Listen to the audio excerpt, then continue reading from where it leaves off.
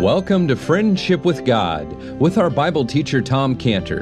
Today's message and previous messages can be listened to or downloaded for free at friendshipwithgod.org, friendshipwithgod.org. Now here is our Bible teacher, Tom Cantor. Genesis chapter 21, verse 14. A little bit of review here as we read Genesis chapter 21, verse 14. And Abraham rose up early in the morning and took bread and a bottle of water and gave it unto Hagar, putting it on her shoulder, and the child, and took with her the child. And she sent her away, and she departed and wandered in the wilderness of Beersheba, 7 wells, or a well of an oath. And the water was spent in the bottle, and she cast the child under one of the shrubs, and she went and sat her down over against him a good way off, as it were a bow shot, in other words, from an archer. For she said, let me not see the death of the child, for she sat over against him, lifted up her voice, and wept. And God, Elohim, heard the voice of the lad. And the angel of God, Elohim, called to Hagar out of heaven and said unto her, What aileth thee, Hagar? Fear not, for God, Elohim, hath heard the voice of the lad where he is.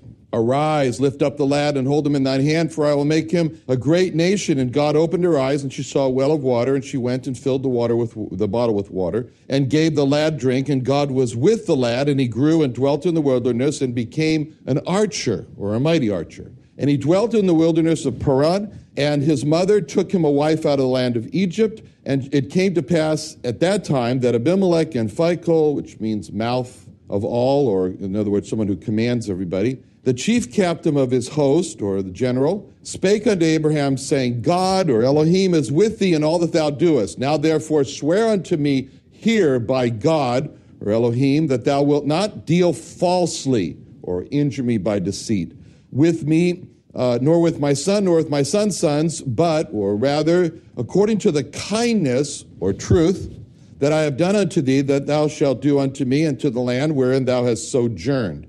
And Abraham said, I will swear. And Abraham reproved Abimelech. In other words, he brought a charge against him. Because, or in other words, in the case, of a well of water, which Abimelech's servants had violently taken away. And Abimelech said, I wot not. In other words, or I have not known. Who had done this thing? Neither didst thou tell me, neither yet heard of it, but today. Abraham took sheep and oxen and gave them unto Abimelech, and both of them made a covenant. And Abraham set 7 ewe lambs of the flock by themselves. And Abimelech said unto Abraham, What mean these 7 ewe lambs which thou hast set by themselves? And he said, For these 7 ewe lambs shalt thou take of my hand, that they may be a witness unto me that I have digged this well. Wherefore he called the name of the place Beersheba, because there they swear both of them. Thus they made a covenant at Beersheba. For then Abimelech rose up, and Phicol, the chief captain of his host, and they returned to the land of the Philistines. And Abraham planted a grove, or tamarisk trees, in Beersheba, and called there on the name of the Lord, the everlasting God. And Abraham sojourned in the Philistines' land many days. Okay, so in our study in the book of Genesis, what we've been doing is we've been focusing on, obviously, the main character in this section of chapters is Abraham. Abraham is the main character. God calls Abraham my friend. That's the title he gives him in Isaiah 41:8, where he says, But thou, Israel, art my servant, Jacob, who I have chosen, the seed of Abraham, my friend. So that's a great title that God gives to Abraham. But during our study here of God's friend, as we'll call him, Abraham, we've seen how another character has come into the scene, Hagar, and how God met Hagar, or we should say how Hagar met God, and how she got, as a result of that association with Abraham, she got a life with God. And so during our study here, we've seen this, and Hagar, we saw, was a lost Egyptian, and she became a part of Abraham's household as a bondservant. And because of her association with Abraham, she meets God, and she gets her own life with God. And that's a very important scene for us to see Hagar here meeting God, getting her own life with God as a result of knowing Abraham. It didn't happen. It wouldn't have happened unless she knew Abraham. And when we see that, we say to ourselves, well, we're Abraham. We're like Abraham. And the question before us is, who are the Hagars? Who are the Hagars who, as a result of knowing us, have met God and gotten their own personal life with God? And what Abraham did and how he influenced Hagar is really a theme here, and the result of how she meets God, how she gets her own personal life with God. It's a theme. It's what the Lord Jesus Christ was referring to in Matthew 5:13 through 15, when he said, you are, not Abraham, but he said, you are the salt of the earth. And if the salt has lost its savor, its saltiness, wherewith shall it be salted? It is therefore good for nothing, but to be cast out, to be trodden under foot of men. You are the light of the world. A city that is set on a hill cannot be hid. Neither do men light a candle and put it under a bushel, but on a candlestick, and it giveth light unto all that are in the house. So we see here, Hagar meets God. Hagar gets her own life with God. Why? Because Abraham was salt to Hagar, doing what salt does, stopping the putrefying corruption of the sin in her life. Abraham was a light to Hagar, doing what light does, dispelling or stopping the darkness of her life in Egypt or without God. So this picture of Abraham and his influence on Hagar and how she's resulted and she meets God, she gets her own life with God, it puts this challenging question to us, where are our Hagars? And it challenges us because if our influence on others is not resulting in them eventually meeting God, getting a life with God, then we have to ask the question, well, maybe our salt is all gone, and that's a bad situation. Now, as we look at verse 19, there's a very interesting title that we can put over this verse that's fascinating, and it's the title of A Well of Water in the Desert. A well of water in the desert. We could put that title over verse 19 because we saw how Hagar, she finds herself in the desert. That's the desert that's going to kill her. That's the desert that is killing her. And then God saves Hagar by bringing her into this verse 19 to a well of water in the desert. And God didn't. What's interesting here is that Hagar was saved, and God did not save her by removing her from the desert, but God opens her eyes, and she sees in verse 19, and she comes to this well of water in the desert. And Hagar thought, I'm sure she thought like this, my only hope to survive is if God removes me, like he did the last time, removes me from this desert. But God decided not to remove Hagar from the desert. Instead, in verse 19, God provides for Hagar a well of water in the desert. And sometimes we look at a life situation that we're in, and like Hagar, we say, this is impossible. We cannot survive in this situation. And so we would say with Hagar, I'm dying in the desert. I'm suffocating in this desert. I can't stand it any longer. The only way for me to survive is that God must remove me from this desert. I'm dying with this health problem. I'm suffocating with this health problem. I can't stand it any longer. God must remove me from the desert of this health problem. I'm dying with this job and with this boss. I'm sure that's what a lot of my employees say. I'm suffocating in this job with this boss. I can't stand it any longer. God must remove me from the desert of my boss and my job here. I'm dying in this marriage. I'm suffocating in this marriage. I can't stand it any longer. God must remove me from the desert of my marriage. And just as God did with Hagar, God did not remove Hagar from the desert, but God provided for her in verse 19 a well of water in the desert. So Hagar was able to live in the desert because of God's provision of a well of water in the desert. And God doesn't remove us from the desert, but instead, he brings us to the provision of verse 19, this well of water in the desert, and we're able to live in the desert in our health problem with a well of water in the desert. And he doesn't remove us from the job and the boss, and he brings us instead, verse 19, to a well of water in the desert. We're able to live there. And the same with the marriage and so forth. So what's the well of water in the desert for us? Well, it's not a what. It's not a what is a well of water. It's a who.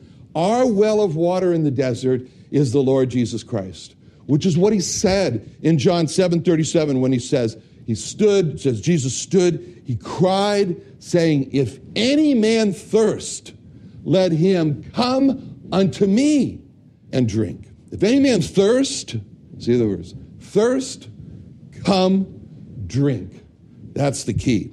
And he says in John 4:14 to the woman at the well, whosoever drinketh of this water shall thirst shall thirst again, but whosoever shall drink of the water that I shall give him shall never thirst, but the water that I shall give him shall be in him a well of water springing up into everlasting life.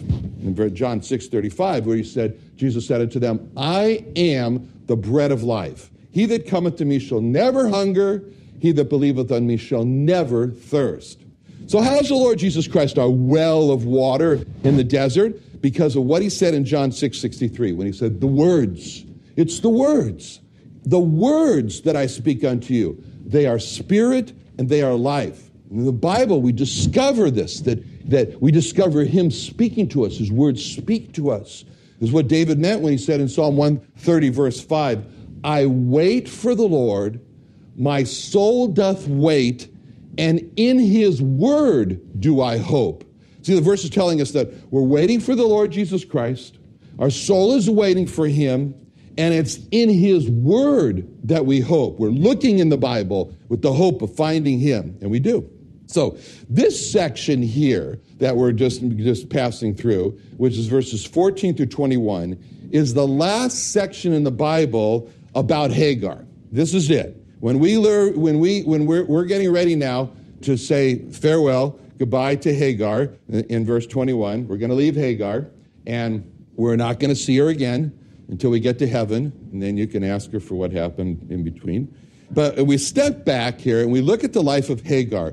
And what we've seen so far is a young, attractive Egyptian lady who had a lot of attitude. This was one gutsy lady. She had a lot of sass about her, the audacity of her to think of using her position as the provider of Abraham's son as a basis for her to despise Sarah. Now, this was one gutsy lady. She had a lot of sass. But we watched how God loved Hagar and didn't let her hang on to her baggage of this proud attitude. And so we watched how God caused Hagar to be cast out into the desert twice. Took a couple of therapies, but it finally works. And how this removed from Hagar the pride that was in her, the attitude, the sass, and she came out, as we saw in the first step there, when she met God, and she came out and she had this burning in her words, I must have God. She had the I must have God attitude. And that's what we've seen here. And no one is going to meet God and have a life with God unless they come to the Hagar place of I must have God. They have to. And that's what God meant when he said this to the Jewish people in Jeremiah 29:13, when he said, 29:13, he said, you shall seek me and find me when you shall search for me with what? All your heart. See, that verse has a promise. It says, you'll seek me and you'll find me, but that verse has a qualifier, and that qualifier talks about the level of the heart there, so to speak, the level of the heart that's seeking God. That's with all your heart. See, it's the with all your heart seeking that finds God. And when a person says, it's a really nice day today, and beautiful clouds and sky and sun and birds singing, I'm interested in God, you know. That's not the Jeremiah 29:13 seeking God with all your heart, and that person doesn't find God. Or if a person says, well, you know, I feel something, a little emptiness. You know, I need to go to some place on Easter and Christmas so that the neighbors don't look at me in the yard when they drive away. And so, you know, I'd like God. That's not the 29. That's not the Jeremiah 29:13 seeking God with all your heart. That person won't find God. And when a person says, well, I want God, that's not the Jeremiah 29:13 seeking God with all your heart. That person doesn't find God. Or if even a person says, well, I need God, that's not the same as the Jeremiah 29:13. But if a person says, I must have God, that's the Jeremiah 29:13 seeking God with all the heart. That person finds God. And so it's very, very interesting here because the verb that describes the seeking God is so important here. It's a seeking God with all the heart, seeking God, looking for him. And for Hagar, There was just nothing like being lost with your son in a blistering hot desert on the verge of death by dehydration to bring a person to the Jeremiah 29:13, seeking God with all your heart. Hopefully it doesn't have to happen with everybody. But that's what happened to Hagar. That's what you got. God humbled Hagar in the desert and brought her to the place where she learned this lesson, as we said last week. She didn't need anything in life but God. If she had God, she had everything. She came out of the desert saying, I just must have God. Not I must have God plus. And if you ask Hagar about her experience in the desert, and you said, Hagar, was it worth it? In a heartbeat, she'd answer, you bet it was. Because I went into the desert thinking that I needed God plus the security of Abraham's tent, and I came out of the desert knowing that I needed God plus nothing. And she came out of this desert experiences with the knowledge that God was keeping his eye on her. She knew that. She knew that God was keeping his eye on her, and when she came out of the desert, she came out with a life resolve that she was going to keep her eye on God. And that's what she meant when in Genesis 16:13, when she says, and she called the name of the Lord that spake unto her, Thou, God, seest me. And she said, have I also here looked after him that seest me? So Hagar walks away from the desert. She's one changed lady. She's not the same. And for Hagar, life after the desert was no longer about how Hagar could be advanced over Sarah. But now, for Hagar after the desert, life was all about God. And life was all about how Hagar could exalt God. And because she met God and she got her own personal life with God, and that changed her. And that's the most important history in the life of Hagar. And that's the most important history in the life of anyone. It's the history of how they met God and how they got a personal life with God. That's all that matters. And we've been studying here the history of Hagar and God and the life of Hagar with God, which is the most important history here. But before we leave Hagar is a very important picture that we see in verse 19. And God opened her eyes. She saw a well of water. She went, filled the bottle with water, and gave the lad to drink. See, this picture develops for us when we extract out of verse 19 the verbs. What are the verbs in verse 19? Opened, saw, went, filled, gave. So, what was opened in verse 19? Her eyes were opened. Okay, who opened her eyes? God did. Okay, and what did Hagar see when she opened her eyes? She saw a well of water. And what did Hagar do when she opened her eyes and saw the well of water? She went to it. What did Hagar do when she went? What did Hagar do when God opened her eyes? She saw the well of water and went to it. Filled the bottle. And what did Hagar do when God opened her eyes? She saw the well of water. She went to it, filled the bottle. Yes, okay. I feel like singing "Hot God Yo, Hot God Yo." All right. She gave Ishmael drink. Okay. So those verbs describe for us in a wonderful picture our relationship to the Bible. When we open the Bible, we don't just sit down and say, okay, it's a nice evening now, fire's going to the fireplace, got a nice hot cup of something, and now I'm interested in being entertained a little bit, so I'm going to go read the Bible. Or I think I'll go read an interesting history in the Bible, and like you sit down with the good book. We don't come that way to the Bible. We come to the Bible with the Jeremiah 29:13 attitude of seeking God with all the heart. And that's what happened. We see here with Hagar in verse 16 when it says she lifted up her voice and wept. Boy, she had that that's the Jeremiah 29:13 attitude, seeking God with all her heart. And that's what we do when we come to the Bible. Then the first verb that we see, first verb in verse 19 is the open the eyes. That's the open the eyes experience that happens to us. God opens our eyes. Which is why we pray with David from Psalm 119:18. Open thou mine eyes, that I may behold wondrous things out of thy law. Then the second verb of verse 19 is important. She saw a well of water. And that happens to us. We see something we never saw before in the Bible. Or we get impressed with something that we did see before, but now we're really impressed with it. And so we see this truth in the Bible, and God has opened our eyes to see it. We realize that our eyes were closed to this truth, or we weren't impressed with it, and God has now opened up our eyes with it. And we also realize that what God has opened our eyes to is it got the potential to quench our thirst, like a well of water in the desert. So like Hagar, we understand that what God has opened to our eyes to is just what we need, just what our thirsty souls need. It has the potential. And that's a beautiful picture that we see there of the opening of the eyes when the Lord Jesus Christ opened the eyes of two blind men in Matthew 9:27-30, when it says, "And when Jesus departed thence, two blind men followed him, crying and saying, Thou, Son of David, have mercy on us." And he was come into the house. The blind men came to him, and Jesus saith unto them, Believe ye that I am able to do this? They said unto him, Yea, Lord. Then touched he their eyes, saying, According to your faith, be it unto you. And their eyes were opened, and Jesus straightly charged them, saying, See that no man know it. See, here were two men, probably born blind, like the man in John 9. And therefore they have the Jeremiah 29:13 attitude, seeking God with all their heart, crying out, Son of David, have mercy on us. Then it says, he touches their eyes, he opens their eyes. Their eyes were opened, and then it says immediately, and Jesus straightly charged them. So in other words, when their eyes were open, the first thing they see, the first person they see is the Lord Jesus Christ. He's right there.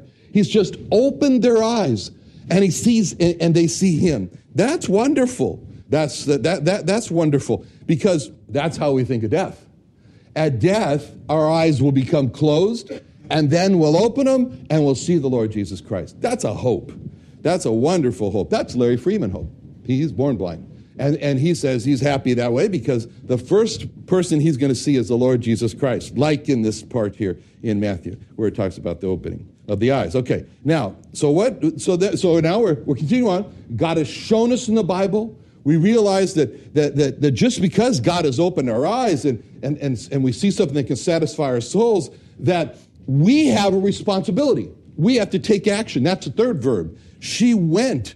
And that means we have to go to this portion here. And as we go into the portion here, in other words, we have to make a conscious decision. We will delight ourselves in what God has showed us. And that's what the psalmist meant in Psalm 1 verse 2 when it says, But his delight is in the law of the Lord, and in his law does he meditate day and night. And that's the fourth verb, the feeling of the bottle, which is the symbolic of the thinking about it. And the part that God has showed us in the Bible, the mulling on it, the looking at the truth from this angle and that angle, the meditating of it all on that part there. And as that happens, then we're filled ourselves. As he said, I'm the bread of life. He that cometh to me shall never hunger, and he that believeth in me shall never thirst. And then as we do that, then the fifth verb in verse 19 becomes important to us. She gave the lad drink. She drinks herself. She gave the lad drink. And that means that the same scriptures that God has used to satisfy our souls, to impress us with, that we turn and we feed that to others. See? And that was the key point that God loved about King David. It says in Psalm 78, verse 70 and 72, He chose David, also his servant, and took him from the sheepfolds, from following the ewes great with young. He brought him to feed Jacob, his people, and Israel, his inheritance. So he fed them according to the integrity of his heart and guided them by the skillfulness of his hands. In other words, God fed the Jewish people through David their king. God guided the Jewish people through David their king. See, the rabbis, who are the shepherds over the Jewish people, they have, whether they believe it or accept it or acknowledge it or not, they have a responsibility before God to feed the Jewish people. I always tell this to my rabbi friends. I don't care what they taught you in Hebrew Union University or the University of Judaism. I don't care what they taught you there. You have a responsibility before God to feed the Jewish people, as David did, with the Lord Jesus Christ. And they don't. And that's why God says in Jeremiah 3:15, I'll replace them. I will give you pastors according to my heart, which shall feed you with knowledge and understanding. Pastors according to the heart of God feed the sheep with the knowledge of who the Lord Jesus Christ is. And And they feed them like the hymn, oh, for 1,000 tongues. And you read that hymn, it's all about he, him, he did this. And that's the feeding, the knowledge of the Lord Jesus Christ. In Jeremiah 23, 4 through 6, he says, I will set up shepherds over them which shall feed them. And they shall fear no more, nor be dismayed, neither shall they be lacking, saith the Lord. Behold, the days come, saith the Lord, that I will raise unto David a righteous branch.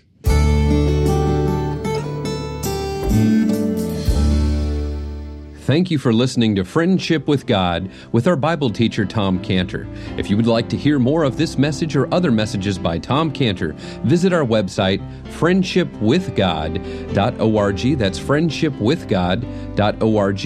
You can also call us directly for more information at 800-247-3051, 800-247-3051. Thanks for listening to Friendship with God with Tom Cantor.